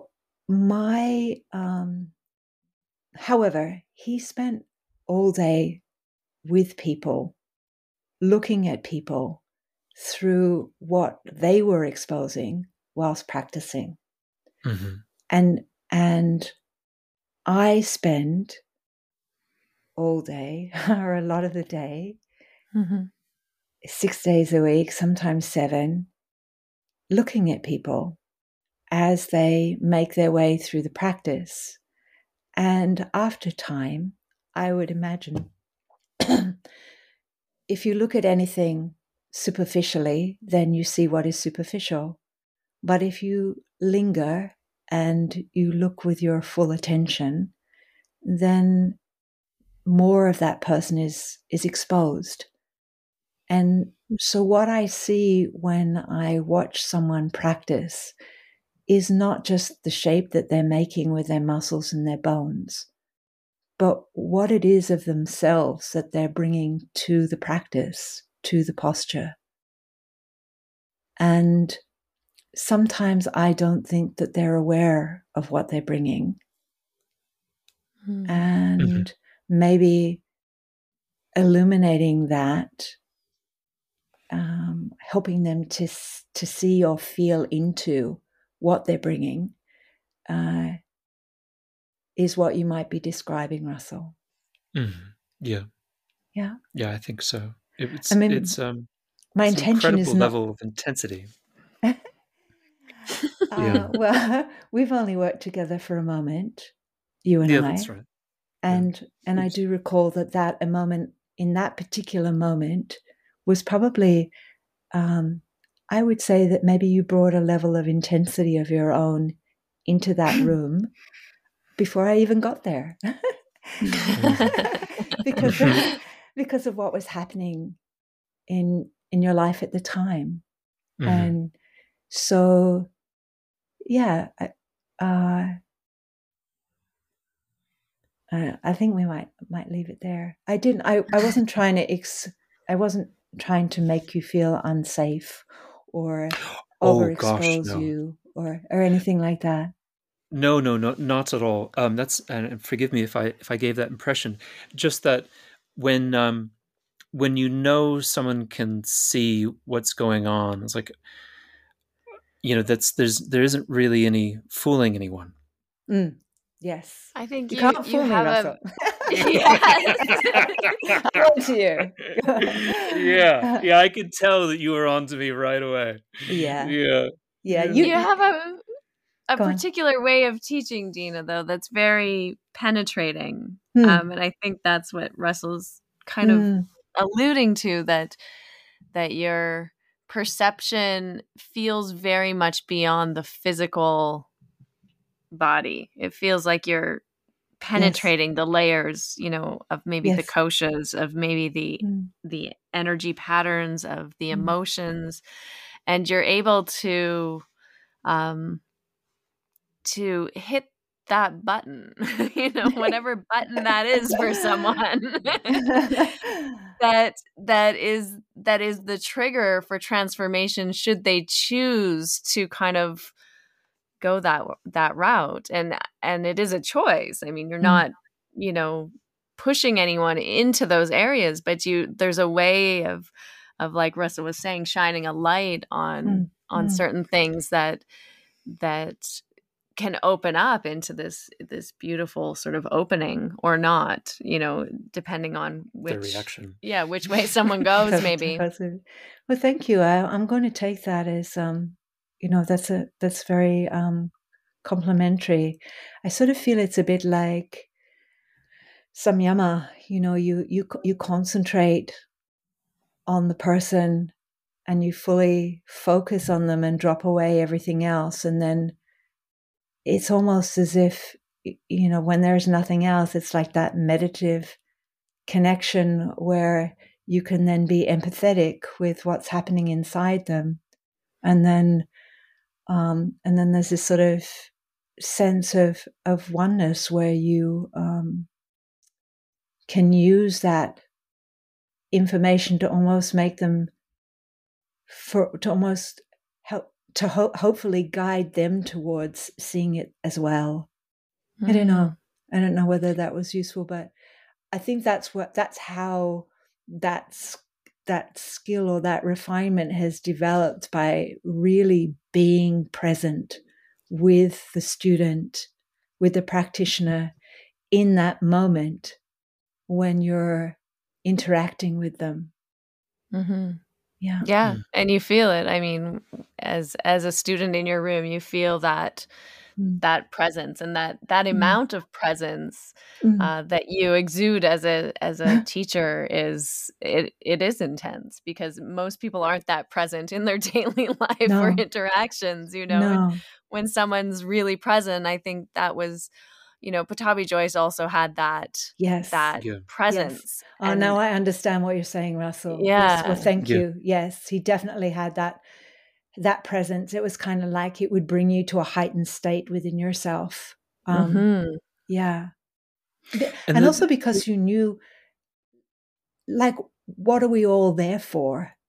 We're all there in, satsanga. We're all there.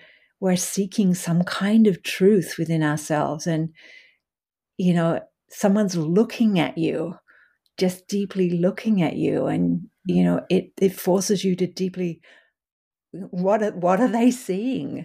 You asked him, what do they see? And then you must look. So their gaze is guiding you to gaze in with that intensity as well. I can imagine that makes people uncomfortable, actually. Now that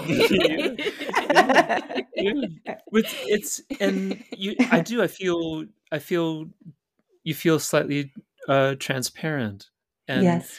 And I think especially for me with Sharat, I had always felt transparent with Sharat. Like, my ambition was obvious, and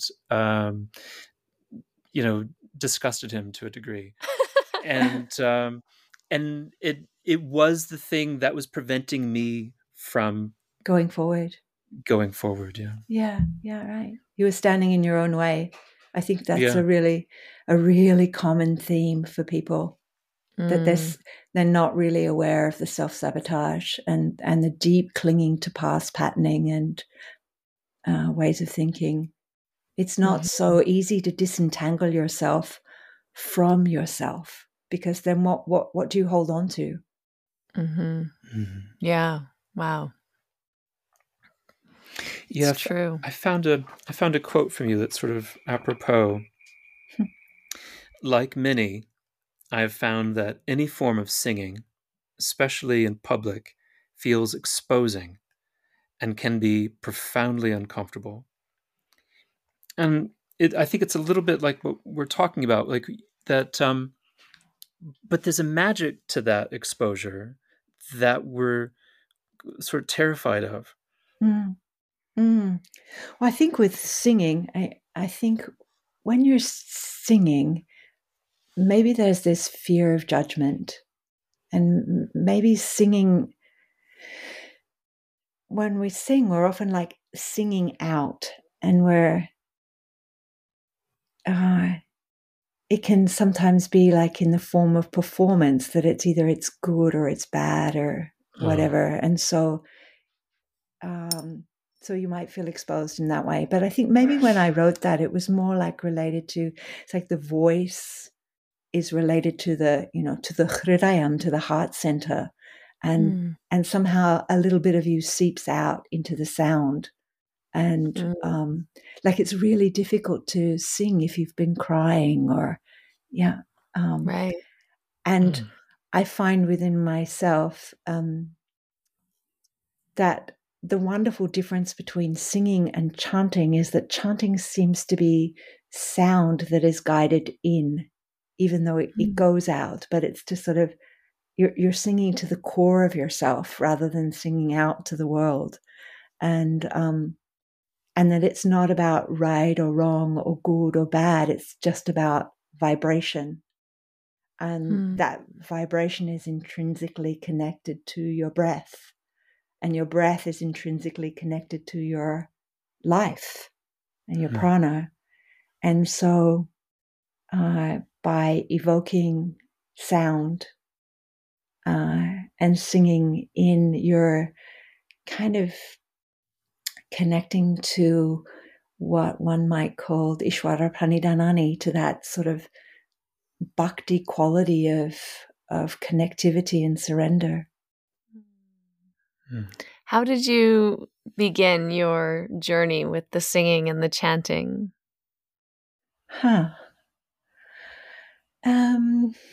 Well, in my first trip to Mysore, I had a singing teacher, a classical Indian singing teacher, and I was in the class with all the Indian girls, and they teach singing a lot like they teach yoga, in that you start with something simple and everybody does it.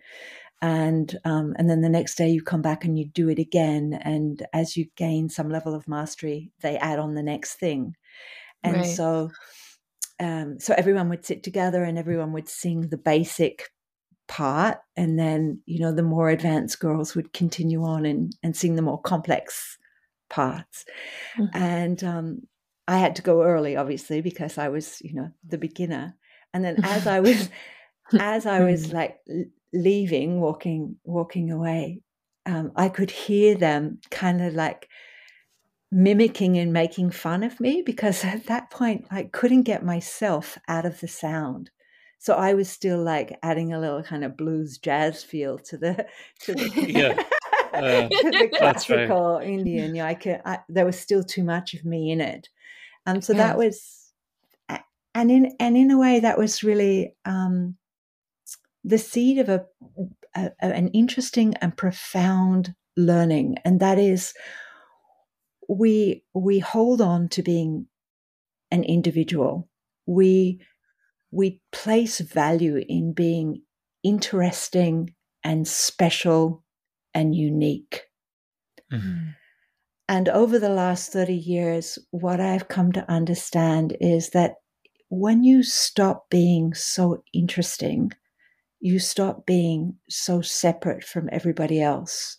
When you can just sing it or practice it in its purest, simplest, easiest form, then everybody can come together. And when you get all that separates you out of the way, you realize that it's the sameness in each one of us that makes us truly special. And for me, that's a profound insight to come to, because everybody is out there trying to be the best and trying to progress and trying to be more, more interesting than everybody else. But actually, what we're looking for is all the same thing. Yeah. And it's dropping that separation, dropping that compartmentalization of, you've got a big nose, you're that, you're separate to me. No, you're exactly the same as me, regardless of whether you're a Christian or a Jew or a Buddhist. Or, do you see what I mean? Mm-hmm. And it's through the process of chanting that I have really been able to grasp and embrace that wisdom. And you have a chanting course that you were teaching online earlier in the pandemic era. I did. Yeah. Let's see, when the pandemic began and everybody shut house, Yeah. it was actually a great relief to me because I realized that I hadn't taken a pause in a long time. I hadn't stopped in a long time. And I took a deep exhale and I just leant back into it. And people said, will you teach online? And what will you offer? And I just said, for the moment, nothing. For the moment, nothing. And then I had committed to teaching philosophy for another yoga school as part of their teacher training. And I really enjoy having the opportunity to kind of turn people on to yoga as a spiritual path rather than just an asana-based exercise program. Yeah. And so that's, it's quite exciting when you see the lights and the interest go on, when people kind of come to know how much is really on offer through this path. Anyway, obviously I couldn't do it in person, so they asked if I would do it as pre-recorded. So that was my initiation into the digital world as far as teaching goes. And then as I sort of started to kind of regain a little energy and inspiration, that experience had given me some tools to sort of lay down was like an 8-week practice that had chanting and basic breathing that was suitable for everyone. But really, one of the things that people were coming to me during the pandemic lockdown periods was, they were becoming depressed. So one of my recommendations was to take 5 breaths in upward dog instead of downward dog. Keep your head up, so to speak. Heart open and head up, and to use this moment of having more time and space to make sound and to express yourself and to breathe deeply, because chanting is really just an extended form of pranayama with intention behind it. So yeah, I made a little course. I was pretty proud of myself. I got to learn some computer skills and do some editing and all of that. And I have some people give me feedback that they just stopped at week 3 and they've done week 3 every day for 6 months. And they just like this feeling of sitting and breathing with me in the morning. So they just play it over and over again and find it soothing. They're not really in a need to have more knowledge or information or more chants or more variety. They kind of found the dosage that worked for them and stopped there. So it's been really nice to feel like it's reached some people's lounge rooms and been helpful. Well, I want you to offer it again. Do you now, Harmony? Yes. I'm putting in a formal request. It's funny, like anything, and I'm sure that Russell can really relate to this as an artist, is you make something and at the time you're like, you're fully there with it. And then time passes and it's like, what's next? It goes right in the bin with all the other stuff. Exactly. Yeah. So now I can't even look at it without cringing, but what can I say? Yeah. That's just... So you're like the Tibetan monks making the beautiful mandalas with the sand and then wiping it away. Wipe it away. The point was to do it. You don't want that in your house. It's dusty. No, exactly. So before we let you go, I want to ask you a couple questions about what it was like for you to become a mother and continue practicing asana at a very advanced level. It's at a certain point, it's like you must feel that there's a sacrifice made to this enormous achievement that you've made. Oh, I'm going to go with a sacrifice made to the enormous achievement, no, because having children changed me and made me a more compassionate and empathetic and understanding practitioner and teacher. So, firstly, I had already gone about as far as I was likely to go as far as asana education. Once I'd finished the 4th series, and, as you know, at that time, there were no shortcuts. There was no cutting.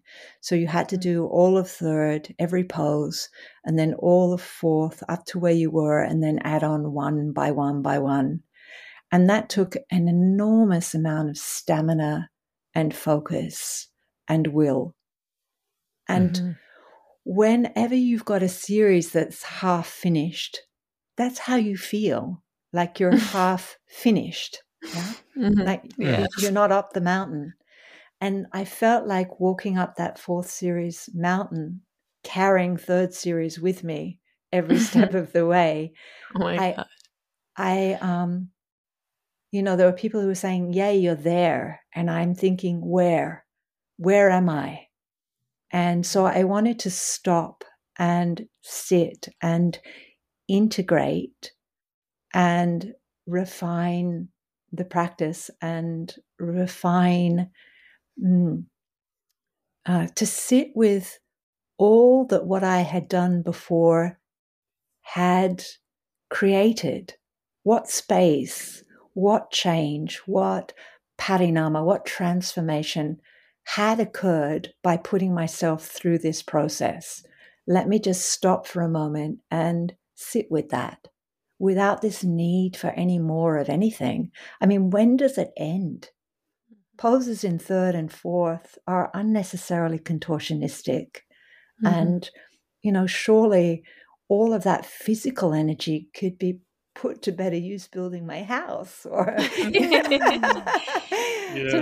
Taking out a swimming pool or something. Exactly, Harmony, exactly. So I was fully aware I didn't need more, certainly of asana. So sometime after that, Jack and I started tossing around the idea of having a family. When we were married, in the suggestion of children came up, and Guruji had said, Australia it's a very big country. And then I think Amar said, you should have 10. Yeah. Oh my God. You need to fill the desert with children. You should have 10. And it was like, oh my God. Yeah. Because, they ask for something, you do it, especially Amar. I would do anything. I would do anything for her. So anyway, we started to talk about it, and neither Jacka or I were people who sort of had that clear vision. Oh yes, I want to have a family. And if anything, I'd definitely gone through a period where, as I said, I didn't want to be dependent on anyone, nor have anyone dependent on me. So it was quite a shift, yes. But we discussed it, and then we made the decision that we'd give it a go. And 4 months later, we conceived what would become Zoli. And to be really honest with you, growing a child inside your own body, that was so miraculous. And it just filled me with such a sense of wonder and magic. I couldn't quite fathom it. It's like my body knew how to do it all. I didn't even need to read a book, and she was going to have 10 fingers and 10 toes. I didn't have to study it. It was all already a part of me.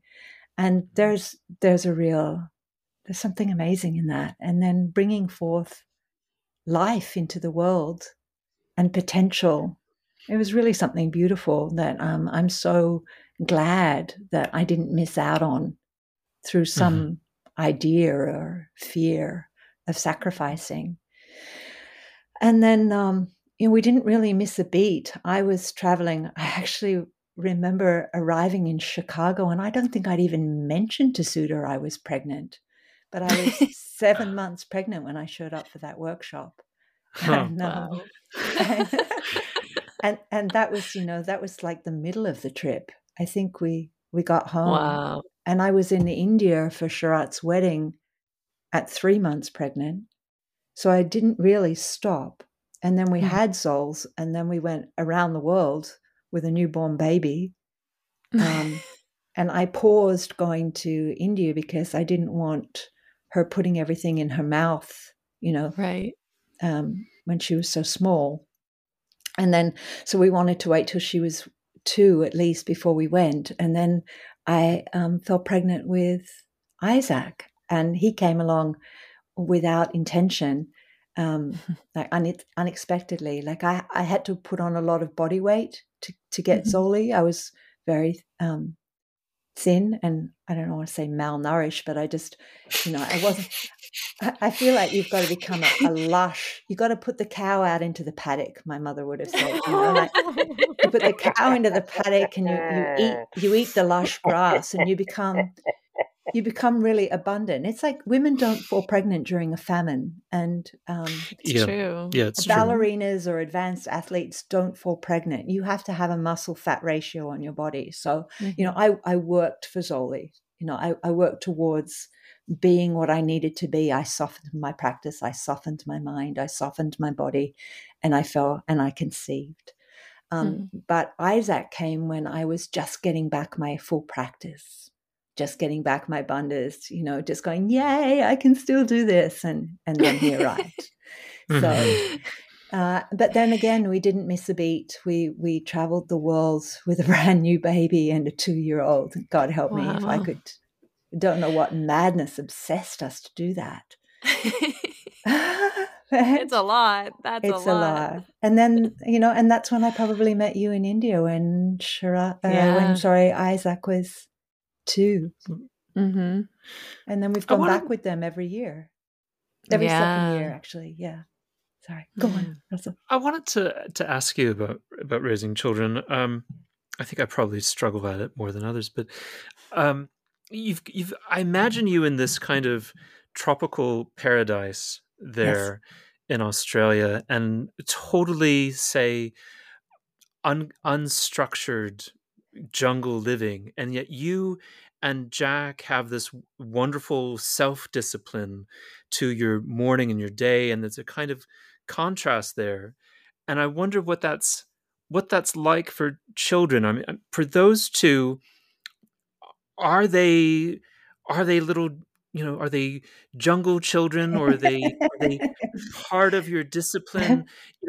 How do you measure that? How do you structure their lives?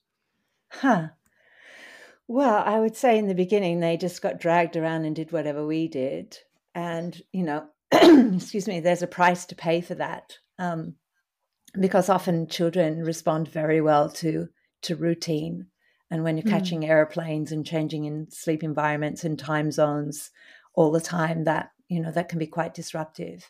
But also they become adaptable, and that change is the norm for them. And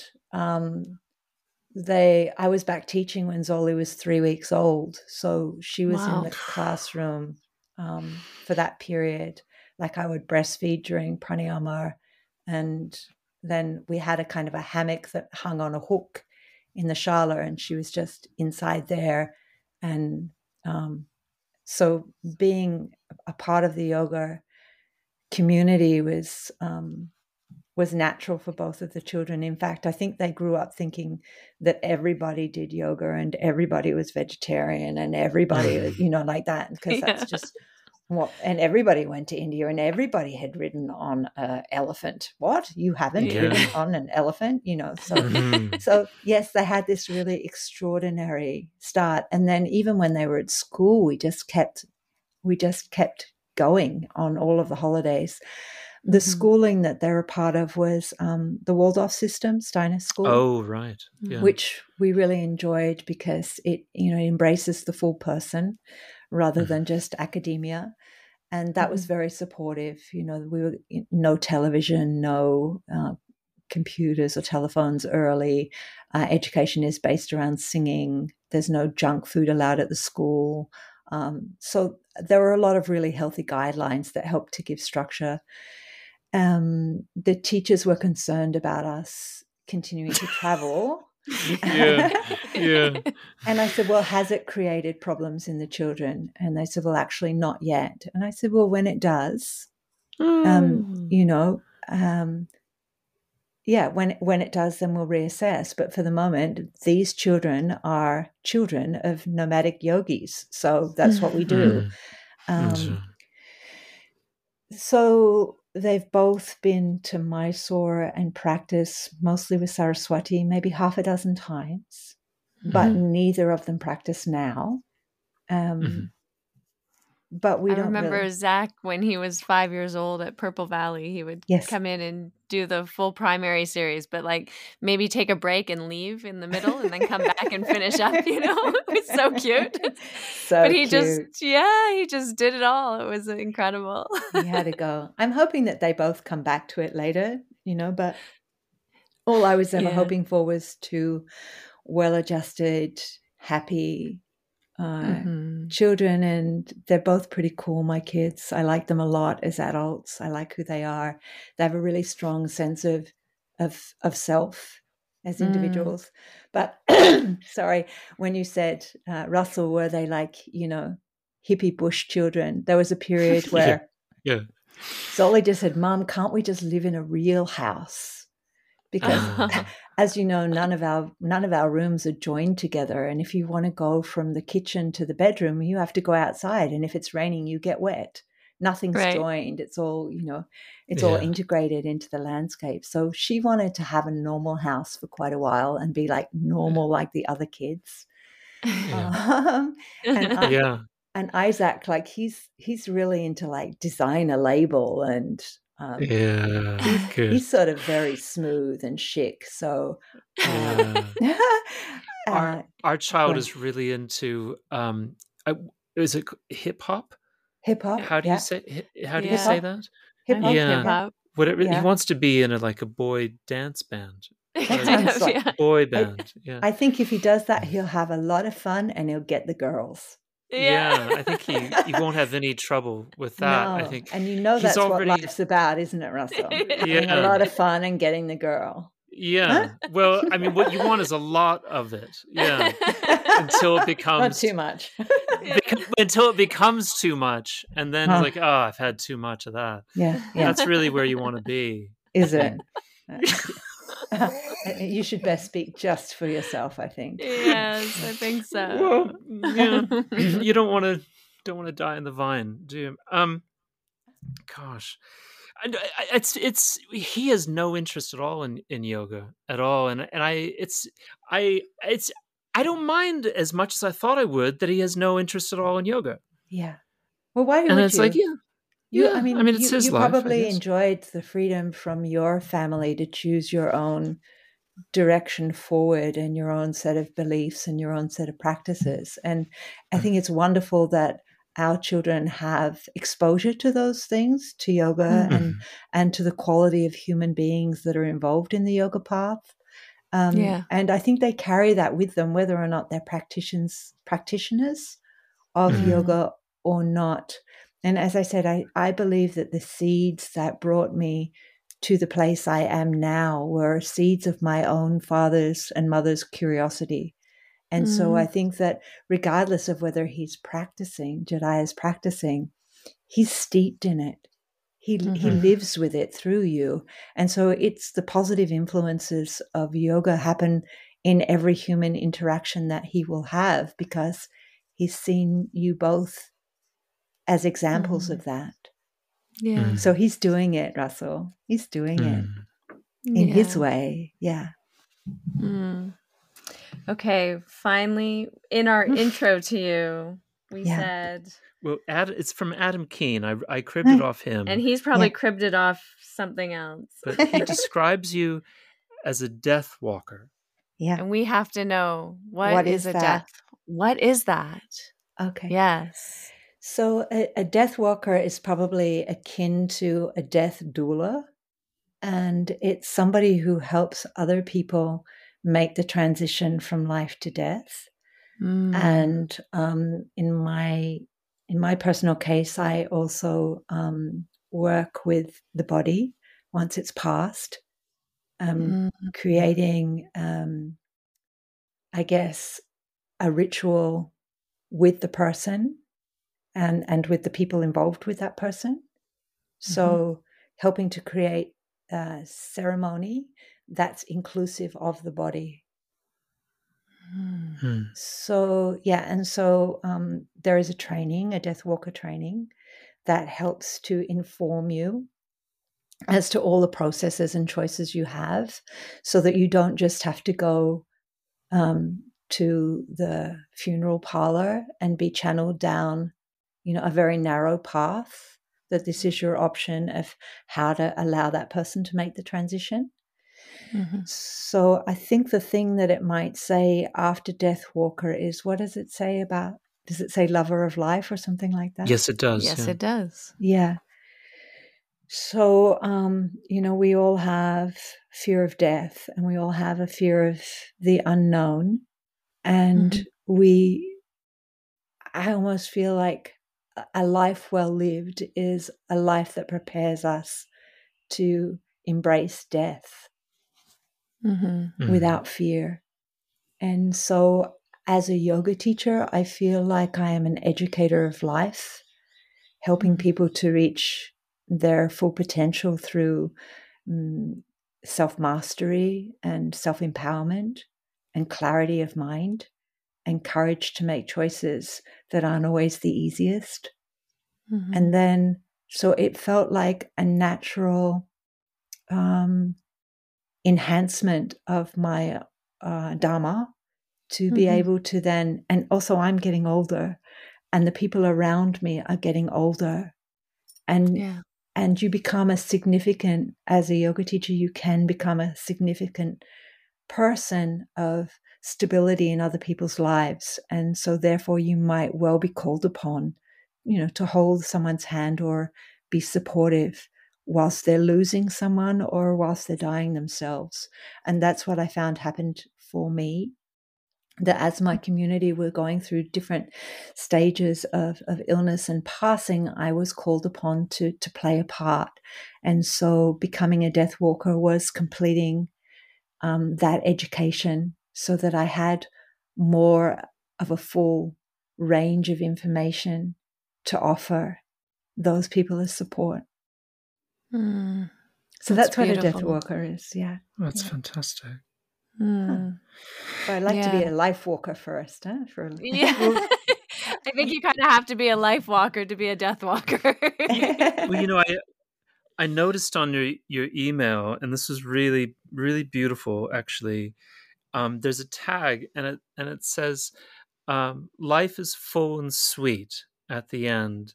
And I'm not sure if you knew this, but Harmony borrowed that from you, and she puts it at the end of all of her emails. No, it's not at the end of my email. Well, I don't know where I kept seeing in my bio. Your bio. Life on my is website. full and sweet. And it's like it's like you saw Dena's, and it's like, oh, I'm doing that. I model everything I do after Dena. That's what I think. Oh, Harry, you're so funny. Where did it come from? Life is full. It's not actually. I don't think it's. I think like Harmony. It's in your bio. It's on my bio. Why is it on my bio? Because that's my life experience.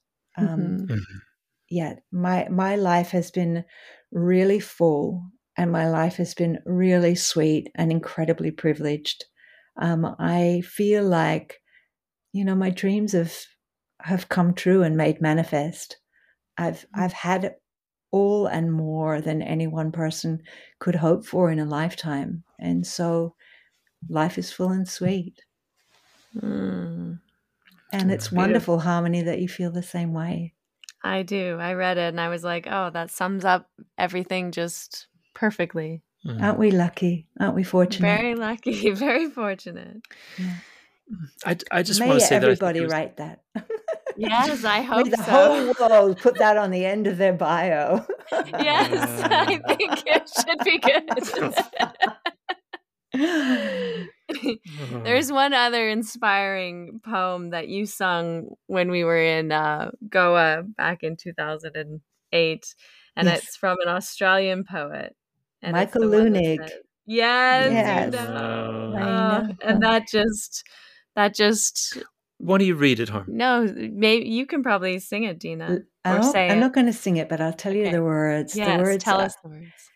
let it go, let it out, let it all unravel, set it free, as it might be a path on which to travel. Mm. And it's just so akin with our yoga path, really, that it's all that we hold on to, and it's all that we are or think we are, that if we could just let it go, if we could just relax a little, if we could just simplify, that process is a life's work. And it's incredibly valid to become the best version of yourself that you can be. Sometimes people say, or, isn't all of that yoga a little self-indulgent? Mm. And I think no one is going to help you to really heal yourself. That work has to come from you. And that everything we say and everything that we do and everything that we think, it translates and it affects someone else. So if I think something, I'll say something. And if I say something, you'll hear it. And if you hear it, it will affect you and it will change that moment. And then those moments, they make up your day. And those days make up your week. And those weeks make up your year. And those years make up your life. So you are simply a manifestation of what you think. So if you don't do the work to sort out your chittamvritti and your samskaras and your vasanas, then, you're just going to live trapped with that. So I believe we individually have a responsibility to deal with our own shit, so to speak. And Language. thank you. I threw that one in just for you, Russell. We're delighted. Through that. Do you want me to say it again? No. But yeah, if you precious jewel. Yeah, you got to clean up your own mess before you can really be of service to other people. That's my belief. And the path of yoga is something that enables that. And I think Looney captured that. We call him, the everyman's prophet, because the words are really simple and yet profound, and everyone can access them and be moved by them to take that first step along that path. And it's scary sometimes for people to unravel, to really just let it all go. And I feel messy. It's not pretty, it's not perfect, and it's but it is the path, right? Exactly. If I had a t-shirt slogan, it would be yoga is not pretty. Because I love it. Because whenever you see it, they use it in advertising all the time. You get the beautiful, slender model, and she's fully dressed in white. She's model, you can tell, because her hips are really tight in her Baddha Konasana or Padmasana that they've chosen, whatever. And she's, it's all very serene. And I'm thinking, really? That's not been my experience of yoga. I think, yoga's like lifting the lid on the box and just letting it all out. And when you let it all out, there's a big mess. But with that big mess, you get a chance to turn it over and sort it out and work out what you want to put back in the box, what belongs to you, what's useful for you, and what's no longer relevant or was never really yours anyway. Like, the anger that you stored up because your father was angry, or the political views that your school imposed on you, or the overly polite behavior that your mother wouldn't let you swear, or all of those Not my things. experience. Exactly, that you don't need anymore, or those belief systems and fears that weren't even yours in the first place, or they're outdated, or you've outgrown them. And so you've got to make that mess before you can then refine and then rebuild yourself as as who you truly are or long to be. Yeah. Well, we should really let you be. This was a real Dharma talk. I had shivers, I had the tears, I had the whole experience, Dena. So thank you so much for your time and your words and your blessings. And we're just gonna hold it close to our hearts for forever and ever. Oh, Harmony. Until we die. With a full life full of joy. Yes. After a full life full of joy. Full and sweet life. Hopefully sooner than later. Thank you both so much for making me feel so comfortable and welcome. I really appreciate the opportunity to share with you. Thank you. It's our blessing and pleasure to share your wisdom and your words with whoever is called to listen. Thanks for listening to this episode of Finding Harmony with me, your host, Harmony Slater. You can find out more information on my website, harmonyslater.com, and I look forward to connecting with you again soon.